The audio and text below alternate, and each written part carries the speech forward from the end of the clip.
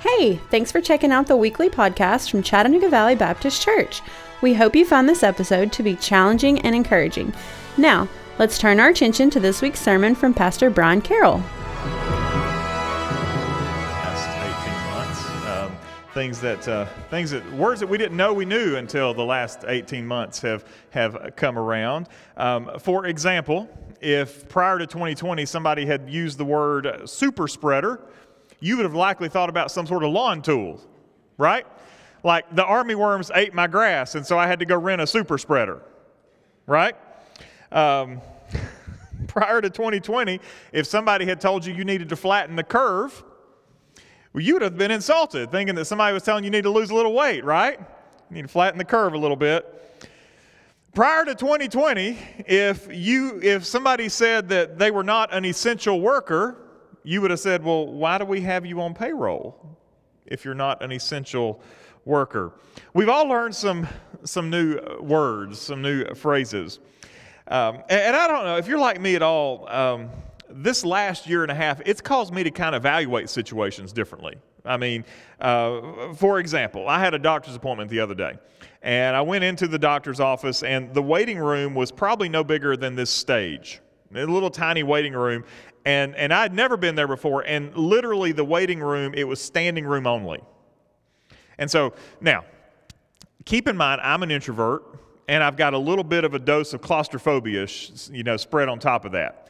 And so if I walk into any kind of a space that's crowded, pulse starts to quicken. I get a little bit nervous about the situation. Like elevators, if you get a bunch of people on an elevator that I'm not related to, I'm prone to just get off. Like I'll wait on the next car. I mean, that's how it is. And so I got to the doctor's office, I checked in, and I looked around. Now, again, prior to last year, I would have still been uncomfortable in that situation. But this past week, I'll be honest, standing shoulder to shoulder with somebody in a doctor's waiting room, they're rocking the chin mask, right? I mean, the chin mask makes you feel better about life, because nobody's catching COVID off of a contagious chin.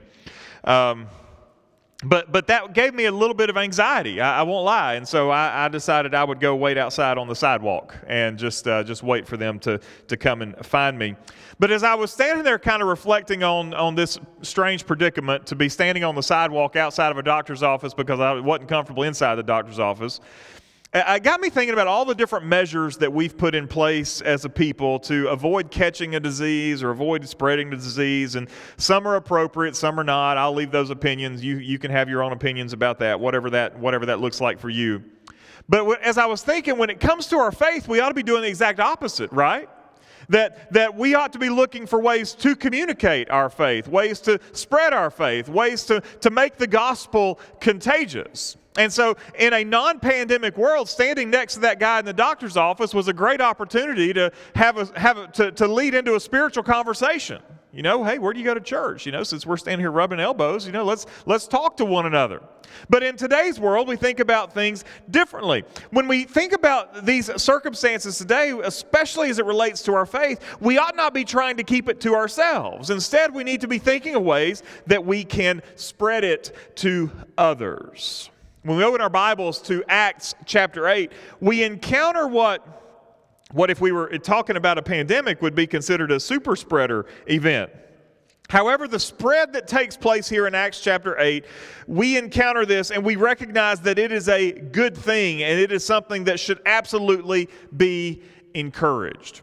Last week we talked about Stephen. We met Stephen. We talked about his sermon, that powerful defense of the gospel that he gave there in front of the council.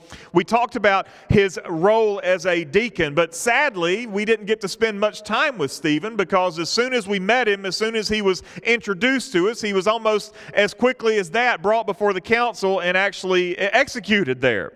Most of the story that we have about Stephen is devoted to his defense of the gospel that he shares that led to that brutal public execution. But we pick up in chapter 8 and we get this response to Stephen's death. And this response can be described in a term that we've grown very familiar with here in the last 18 months. The response is in fact a super spreading event as the gospel is it breaks out of Jerusalem. We have a gospel outbreak on our hands in Acts chapter 8. And I would invite you to turn your attention there this morning in Acts chapter 8. If you're able, I'd love if you stand in reverence to the reading of God's word here in Acts chapter 8, beginning in verse 1. And Saul approved of his execution. And there arose on that day a great persecution against the church in Jerusalem, and they were all scattered throughout the regions of Judea, Samaria, except the apostles. Devout men buried Stephen and made great lamentation over him. But Saul was ravaging the church, and entering house after house, he dragged off men and women and committed them to prison. Now those who were scattered went about preaching the word. Philip went down to the city of Samaria and proclaimed to them the Christ. And the crowds, with one accord, paid attention to what was being said by Philip when they heard him and they saw the signs that he did. For unclean spirits, crying out with a loud voice, came out of many who had them, and many who were paralyzed or lame were healed. So there was much joy in that city. But there was a man named Simon, who had previously practiced magic in the city and amazed the people of Samaria, saying that he himself was somebody great. They all paid attention to him, from the least to the greatest, saying, "This man is the power of God that is called great." And they paid attention to him because for a long time he had amazed them with his magic. But when they believed Philip as he preached good news about the kingdom of God and the name of Jesus Christ, they were baptized, both men and women. And even Simon himself believed, and after being baptized, he continued with Philip, and seeing signs and great miracles performed, he was amazed. Father, I thank you for your word. I thank you for the power of Philip and Stephen and these other men that were selected as deacons, and for their power in preaching the gospel and the effects that their lives had on others. We ask God that our lives might have the same sort of effect as we go through our world today. We pray these things in Jesus' name. Amen. Thank you. You can be seated.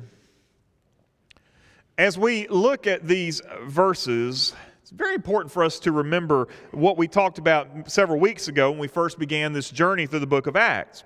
The persecution of the church and the subsequent spread of the gospel beyond Jerusalem, it did not catch God off guard. Think back to the key verse we talked about in the book of Acts, from Acts chapter 1, verse 8. It is that geographic Great Commission where we are given the Great Commission in those concentric circles of expansion as the gospel leaves Jerusalem and goes ultimately to the ends of the earth. Acts chapter 1 verse 8 says this, "As you will receive power when the Holy Spirit has come upon you, and you will be my witnesses in Jerusalem, in all Judea and Samaria, and to the ends of the earth." Now, we've been watching this through 7 chapters, and what we've learned in this whole process is that there is a substantial church in Jerusalem. The church that has been birthed in Jerusalem is larger than all but our biggest megachurches today.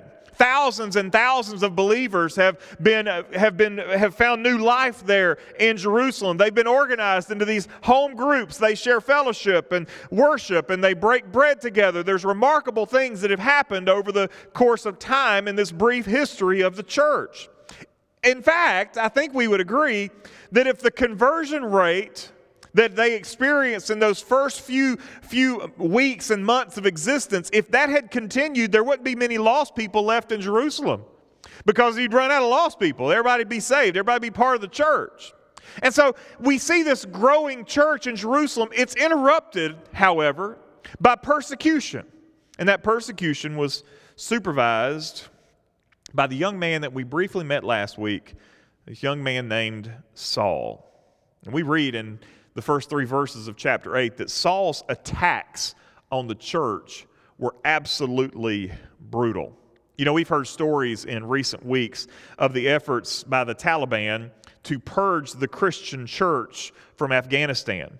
We've heard stories of threatening letters that have been sent to known Christians, known church leaders and things like that from the Taliban saying, we know who you are, we know what you're doing. We've heard those stories. We know that there have been a lot of NGOs that have been trying to get these folks out of Afghanistan, to get them out of harm's way. We've heard of door-to-door searches taking place in Afghanistan by the Taliban as they go around looking for Christians, looking for church leaders, looking for evidence of the Christian Christian faith. We hear that, and we're rightfully troubled as we see that today, but it would appear that they learned their tactics from the church's first great missionary, the Apostle Paul, because that's exactly what Saul is doing here. We're told that he was going house to house, dragging men and women off and committing them to prison.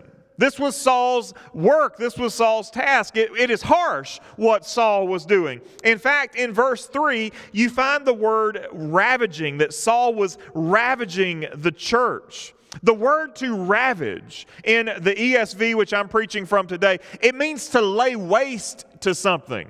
So it's not that he's just going around and slapping them on the wrist. He's not just going around and telling them y'all can't meet. He's not even doing like what the Chinese do today and saying you can only meet in state-sanctioned churches. We're told that Saul is going around and he is laying waste to the church. Saul's goal when all this is over is that there would be no church in Jerusalem. The Old Testament equivalent of the word means to annihilate. Saul has very clear intentions that there will be no Christian witness in Jerusalem, no gospel presence there in Jerusalem. You think, well, maybe Luke's just writing this as an observer. You know, he's just, he's on our team, and so he's painting the picture in a little bit darker shade than what truth is. Well, let's see what Saul's own words are. And so Saul, later on in Acts chapter 22, verse 4, Saul becomes Paul. Listen to how he describes his activities. He said in verse 4 of Acts chapter 22, I persecuted this way, meaning I persecuted the church to the death, he says. So he wasn't just putting them in prison. Paul's own words of what he was doing is that he was seeing to it that Christians were murdered. He was there supervising the first murder of a Christian named Stephen. Paul goes on in verse 4 of Acts chapter 22. He was binding and delivering to prison both men and women. He says over in Galatians chapter 1 verse 13, he says, you've heard of my former way of life in Judaism, talking to the church there, how I persecuted the church of God violently and tried to destroy it. Saul's a bad guy. In this moment, in this time, Saul is not just the murderer. He doesn't have blood on his hands. He's like the supervisor of the murderers. He's the bad guy. Can I be so bold as to say he's the Osama bin Laden of church persecution in this day and in this time? That's who this man is. We understand this, and it's rightfully shocking to us, but we can't help but marvel at how God is absolutely able to take the worst parts of our lives and redeem them for His glory. Can you imagine? We'll read about Saul in a little bit. You imagine the first Christian who has to go to Saul after he meets Jesus on the Damascus Road? You want me to go meet Osama bin Laden? Trust me, he's a Christian now. Are you sure? Right? I mean, that's who this is. That's how bad this guy is. But God is able to take this story and redeem it. And a majority of our New Testament is written by this man. That's how great God is, and how God can take our lives and absolutely turn them upside down for His glory and for His good. And so as we're introduced to Saul here, we need to be encouraged. And listen to me, church. Your life's mistakes cannot define you. Your life's mistakes cannot define you. It is only your Creator who defines you. And your Creator can take your worst mistakes and turn them into something for His good and for His glory if you are willing to surrender to Christ. And those mistakes simply become trophies of God's grace that you can point to and say, that's who I was, but that's not who I am anymore. Paul, I was a persecutor of the church. I was a murderer of Christians. I was seeking to destroy the church. And now my life has been given to building it. It's not a trophy of anything I'm proud of, but it certainly is a trophy of God's grace. And so that persecution that Saul supervises, it leads us into the life of another one of those deacons that was selected back in Acts chapter 6. So if Stephen takes the role of an apologist, making those irrefutable arguments to the people of the day, then Philip is an evangelist. Philip is one of the many that was scattered by Saul, and he ends up in the land that nobody loves, Samaria. Here it's helpful for you to think of that part of town that you don't want to go to. Here it's helpful to think of that area where you say, I'll just drive around that area, because that's what Samaria was, because that's what the Jews would do. Instead of going through Samaria, they would go around Samaria, because Samaria is just that part of town that you don't go to. And so it's helpful for us to put ourselves in that place. Imagine what it would be like for you if you got dropped into the heart of that part of the town or that part of the country that you just don't feel all that comfortable in. And that's exactly where Philip finds himself today. And we're reminded here that the gospel spreading in Samaria is a powerful reminder that no one is beyond the reach of a holy God. Nobody's beyond his reach. Again, you've heard Samaritans were not the most popular people in the Bible. And Jesus goes after the Samaritans, right? He doesn't leave them alone. Jesus incorporates the Samaritans into his ministry. You've heard the parable of the Good Samaritan. That was a scurrilous story, that the Good Samaritan was the hero. The Good Samaritan can't be the hero of the story. In Jesus' world, he can. Jesus' interaction with the Samaritan woman at the well in John chapter 8 was scandalous. Jesus shouldn't interact with this woman. He should avoid this woman. But Jesus wins this woman's heart. In Luke 17, you find the story of Jesus healing the 10 lepers. And only one of those lepers was grateful enough to come back and give thanks to Jesus. And it just so happens he's a Samaritan. He's a Samaritan.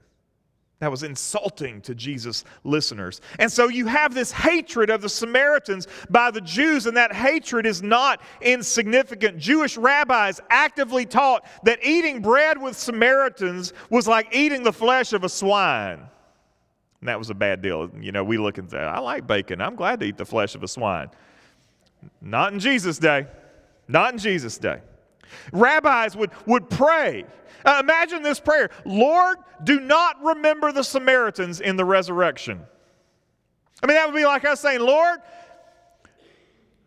put the Methodists in the back of the line. I mean, that's what they're praying here. Lord, you leave them here. Don't let them be resurrected. But here's the thing. God isn't swayed by any of our racist opinions, regardless of what direction they're aimed. Ultimately, all of this in the Gospels, dealing with the Samaritans, is preparing us for what God's ultimate plan would be. Samaritans were not disqualified from the kingdom of God on the basis of their ethnicity. You shall be my witnesses in Jerusalem, Judea, Samaria. They were included in God's plan of redemption. And that's still true today. We need to hear this today. Our pulpits need to be proclaiming this today. You can have strong negative opinions about race and ethnicity, but I can assure you that God loves people from every single nation, every single tribe, and every single tongue. And your opinions about how you feel about this tribe or this nation or this tongue doesn't faze the love of God at all. We need to hear that today. And so Philip, he ends up in Samaria. And I love the fact that we don't see Philip unnerved by his surroundings. Like, if you got dropped off in that part of town, what are you doing? Rolling the windows up in the car, praying I don't get stopped at the red light, trying to get out of there before the sun goes down. Right? I mean, this is how we feel. This is how we operate. This is how we think, because we're conditioned in that regard. Philip ends up in Samaria. He's not worried about it. He's not unnerved. He's not like Jonah. Jonah still went to where he was supposed to go, but he wasn't happy about it, was he? Jonah got there, and Jonah wanted those folks to go to hell. He didn't love them. He didn't want God to save them. They were Assyrians, and they deserved God's strictest judgment. But God said, you know what? I want to show grace. And so Jonah gets there and he preaches, and he doesn't even get through with his sermon before people start getting saved. And then Jonah is mad about it, so he goes and he sits and he looks over the city, and he's just hoping that God will smite them. And God doesn't. Philip's not even like that. Where Philip goes, Philip preaches. Doesn't matter what part of town, doesn't matter what nation, doesn't matter what country. Where Philip goes, Philip preaches. He shares Christ. And it just so happens that the good news that Philip had to share, it's exactly what people needed to hear. It draws a crowd. People will gather for things they want to hear, right? They'll gather when we give them something that affects their life. So don't miss what's taking place here. Philip is breaking brand new ground. He is preaching Christ as a Jew in a land that was not friendly to Jews. So this is brand new ground. No one's done this before. And so he is preaching Christ here. Up until now, the church's work has only been taking place among Jews on generally friendly soil. The church, we're told, had favor with the people, even though the church didn't have favor necessarily with the leaders. But now, through Philip, the gospel's being preached to a people who were a little less open to those messengers. And so Philip is faithfully doing his job, bearing witness to Christ. And we see the other side of the story. He's not preaching to deaf ears. He's preaching to people who are interested in what he has to say, because it's very clear that the Holy Spirit is very much moving. The Holy Spirit is driving this effort. Persecution may have prompted the need for him to get out of Jerusalem, but the Holy Spirit is the one moving the story along, because this was the story we've been told from the beginning. That God's plan was that the gospel was going to break out of Jerusalem, it was going to go through Judea, get into Samaria, and ultimately to the ends of the earth. And so as we work through the book of Acts, we can see that plan is being fulfilled, that plan is being satisfied. God is moving the gospel out, it is being scattered. And it just so happens that here it's being scattered because of persecution that broke loose in Jerusalem. Well, how do we know the Holy Spirit's moving? Because Philip ain't healing anybody. Philip's not exorcising demons. Philip's not doing those things. Philip is experiencing those things being done, but those things are being done not by Philip because of his great power. Those things are happening because the Holy Spirit is working in Philip's life. And what does the Bible say? The Bible says in verse 8 of chapter 8, there was much joy in the city. The gospel's being preached, lives are being changed. The church ought to be an agent of joy in its community. I had a good friend in seminary. He was pastoring a Spanish-speaking church plant.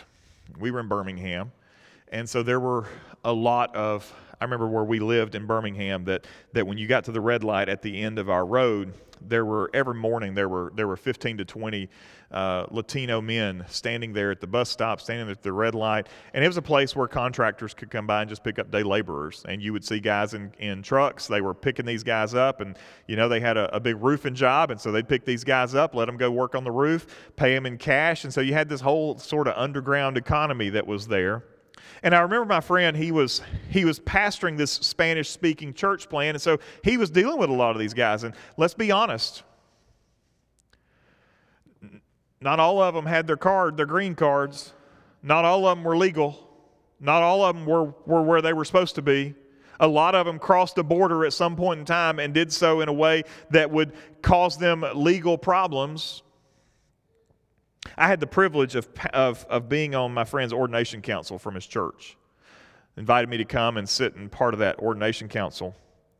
And there were questions, appropriately, about his doctrine, making sure that he believed sound doctrine. There were questions that related to our statement of faith as Southern Baptists, the Baptist Faith and Message. There were questions that were related to his theology. There were questions that were related to how he understood the church. But one of the things that took me back in that moment is that a majority of the questions did not deal with his theological and doctrinal convictions. A majority of the questions were issues related specifically to illegal immigration. And here's a man that we're ordaining to pastor a Hispanic church plant, and a majority of the questions were driven not by doctrine and theology, but how do you handle this illegal immigration issue? What's your opinion about this political situation? The same question was asked several times in different ways by different men, and each time my friend answered the question the same way. And the answer for him was real simple. The answer was this: we do not help them break the law, but we do not stop them from meeting Jesus. We do not help them break the law, but we do not hinder them from meeting Jesus. In other words, he didn't allow highly charged political opinions about immigration problems to interfere with the simple mandate of sharing the gospel. Because the fact of the matter is that fella that was in his church who crossed the border illegally, he still needs to hear about Jesus as much as the guy that was in his church who had his green card and was there where he was supposed to be. And ideally, my friend said, when we help them meet Jesus, they realize the criminal trouble that they're in and they seek to rectify the criminal problems that they're in. Because that's what Jesus does. That's how Jesus works. Because what the gospel does is the gospel always challenges our biases and prejudices if they're directed towards people for things like this. God's not concerned about the ethnicity of people who are saved. In fact, God so loves the world that he anticipates the day, and we've seen the day, that there'll be people from every nation, tribe, and tongue circled around the throne worshiping our Creator forever and ever. Amen.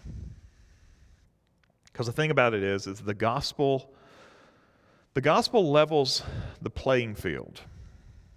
You see, Philip's preaching was a breath of fresh air for these Samaritans. Because the gospel Philip preached resonated with them, because the gospel Philip preached did not show preferences to anyone. Because Jews and Samaritans and Gentiles, the gospel declares very clearly, unequivocally, that all have sinned and fall short of the glory of God. There is no one who has risen above that standard. Every single one of us comes up short. If we are banking on heaven on our own efforts, we will fail. And that's true from the person who stands in the pulpit, the person locked up in solitary in prison. Every single one of us comes up short. The very first question in the New City Catechism is this. It says, what is our only hope in life and death? The answer is this: we are not our own, but we belong body and soul, both in life and death, to God and to our Savior, Jesus Christ. That's true for everybody. Every single one of us. Because the gospel levels the playing field. It doesn't favor men over women. It doesn't favor black over white. It doesn't favor rich over poor. It doesn't favor American over Asian. It doesn't favor. The gospel declares that we all are sinners and come up short. Every single one of us. What's interesting in Acts chapter 8 is that Philip's preaching is well received. People are saved. There's revival, we would say, breaking out there in Samaria. But Philip's preaching even caught the attention of one of the local snake oil salesmen. If you don't know what that reference is, back in the Old West, there were hucksters who would travel around offering to sell a magic potion, a remedy to some sort of ailment, and they were called snake oil salesmen. We meet Simon. Simon was Harry Potter before Harry Potter was cool. And Simon's tricks made him very famous. He was able to do things that people were intrigued by. I remember going on a mission trip to Jamaica one time, and I've got a suitcase full of these little illusions, these little quote-unquote magic tricks. And I remember setting up under a pavilion at one of these, a festival that we were kind of doing some evangelism in. And I opened up my little suitcase of tricks, and I started to do some of these little gospel magic tricks. And some of those folks were, it's all sleight of hand. I mean, it's not magic, it's just sleight of hand. And some of those folks were watching, they were blown away at some of the little sleight of hand things that I was doing that day. Simon is someone who has some power, and he is famous. People know who he is. He had very powerful displays of power. In fact, his displays were so prominent that he even had developed a following that claimed that he was divine. They believed him to be some sort of a god. At least until Philip came along. Philip came along with a better story to tell. Philip came along and revealed that all of Simon's tricks were nothing but carnival routines. Philip's gospel looked even at Simon, this man who had dubbed himself Simon Magus, Simon the Great, and said that you're not great, you're not powerful, you're not mighty, you're Simon not the great, Simon the sinner. And Simon, you need nothing more than a Savior. We read this text, and at first glance, it looks like you found one, right? Like Simon, we're told Simon even believed. Simon believed. Simon prayed the prayer. Simon got baptized. Simon did all the things. Simon found a Savior. Subsequent verses cast some doubt on the credibility of his conversion. We need to understand that the gospel today still keeps the playing field level. No one is beyond the power of the gospel. No one is beyond salvation, but it keeps everything level. Doesn't matter who they are. It doesn't matter what their sin is. They're still sinners in need of a Savior. And I know that it feels like that today in our country that the enemies of the gospel are literally everywhere. You may have a coworker or a classmate or a neighbor or a family member who is making decisions that fly in the face of that which you know to be true. And you're tempted to think they're too far gone. They're too far gone. But it could be that what they need today more than anything in this world is not your internal debate about the condition of their soul, but just a simple gospel conversation with you. In Samaria, this outbreak is well underway. The gospel truth broke the chains of race and discrimination. This Jewish man, this Jewish Christian deacon, preaching the gospel to a group of people that were unclean, that he wasn't supposed to be there with anyway. The mighty power of Simon the Great, his power had even been broken to the point that he felt it necessary to proclaim faith in Jesus. This is a big deal.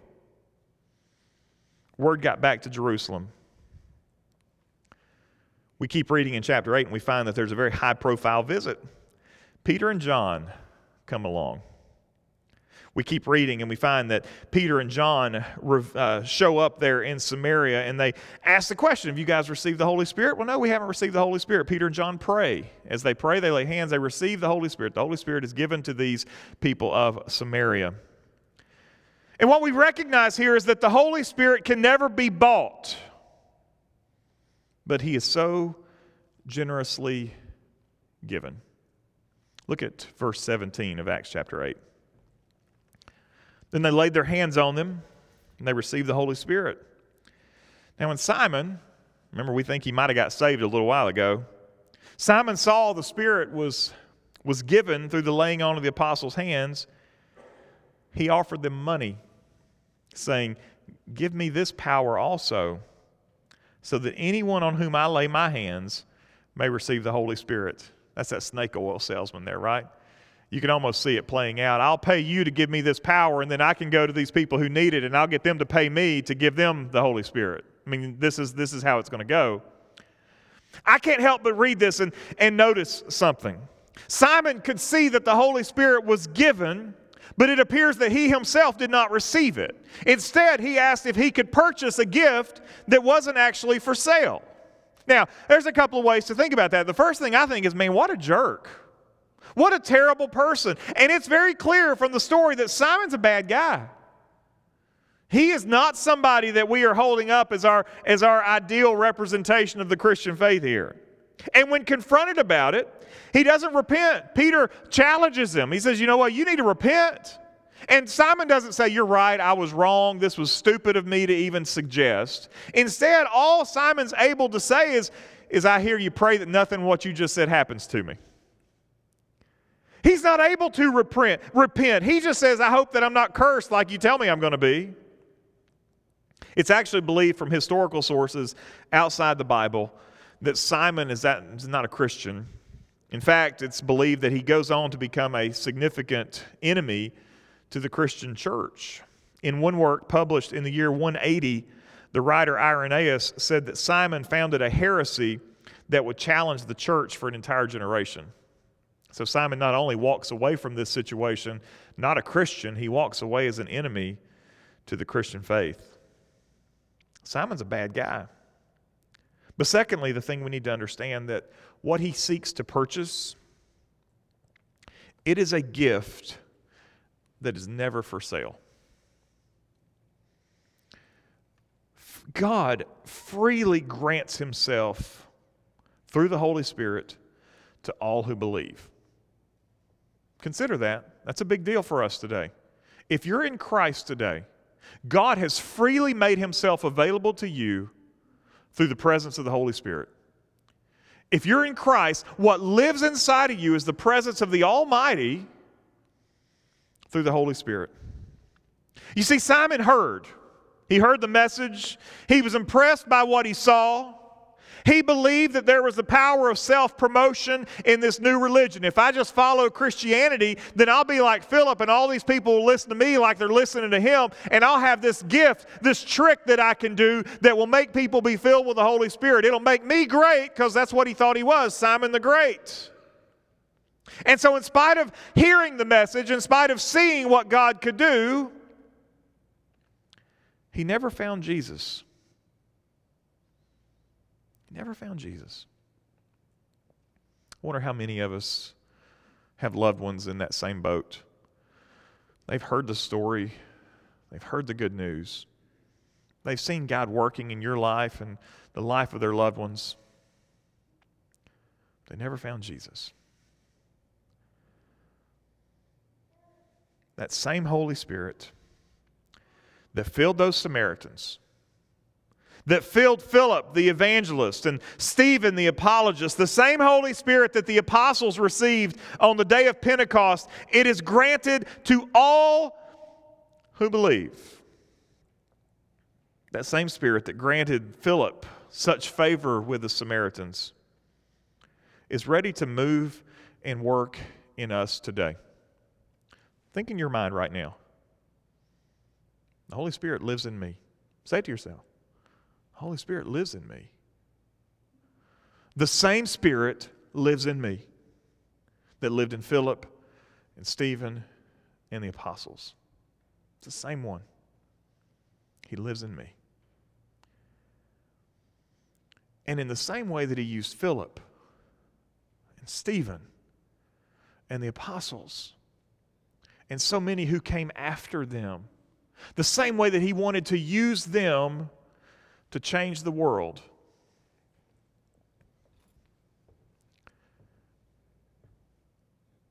he wants to use you. And he wants to use you. And he wants to use you. And he wants to use you to change the world today. It's on our shoulders. No one else is going to do it. There is no NGO. There is no nonprofit. There is nobody else except for the church of the Lord Jesus Christ that can change the world in which we're in today. So students, if you look at your school and you think, man, my school's a tough place to be. It's full of people who don't believe. It's full of people who do things that I know aren't right. I really wish it would change. It may very well be that God is looking at you and saying, be the agent of that change. Be the Philip who goes to your school and says, this is what the gospel says.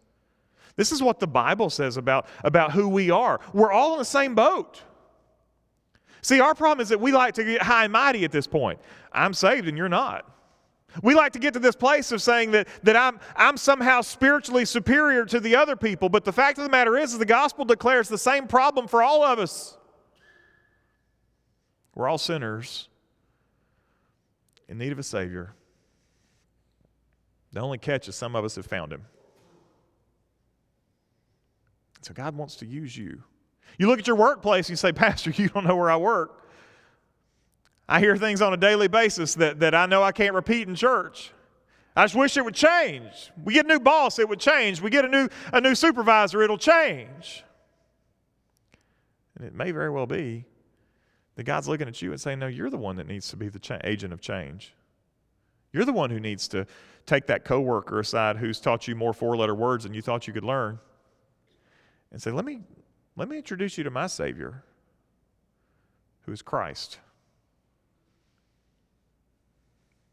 God wants to use you, just like He used these men that we've been reading about here. Would you pray with me, please?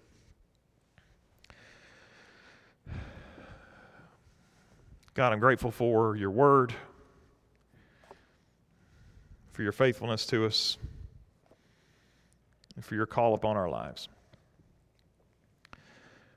God, I thank you that the same Holy Spirit that empowered Philip to preach to the Samaritans, to stand toe-to-toe with one of the bad guys in the Bible, He fills us today. The same Holy Spirit that gave Stephen the words to speak when that council was ready to kill him,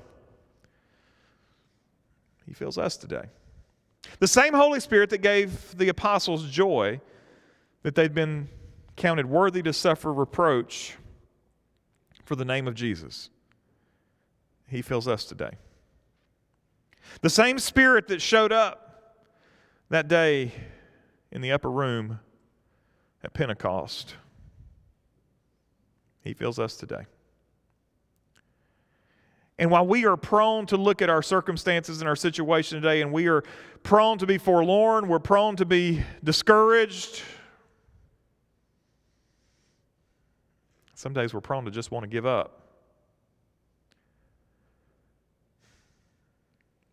We are filled with the same Holy Spirit.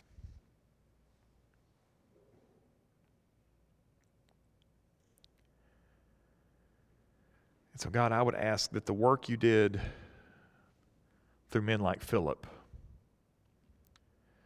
that we would see that work duplicated in our schools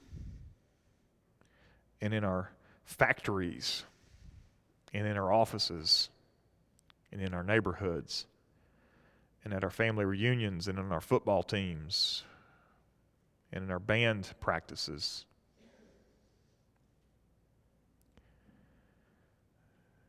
That God, you would move in our hearts in such a way, just like Philip. He showed up in a town that he wasn't welcome in, but he showed up preaching, bearing witness to the good news of Jesus.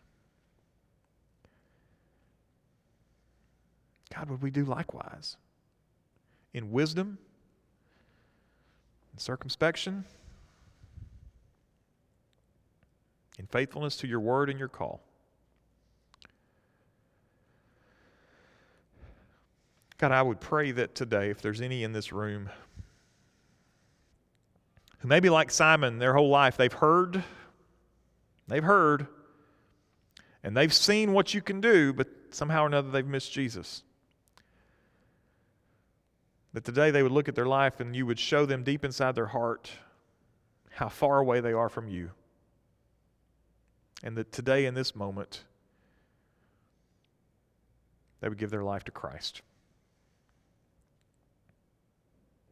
God, would you grant them the courage to have that conversation today?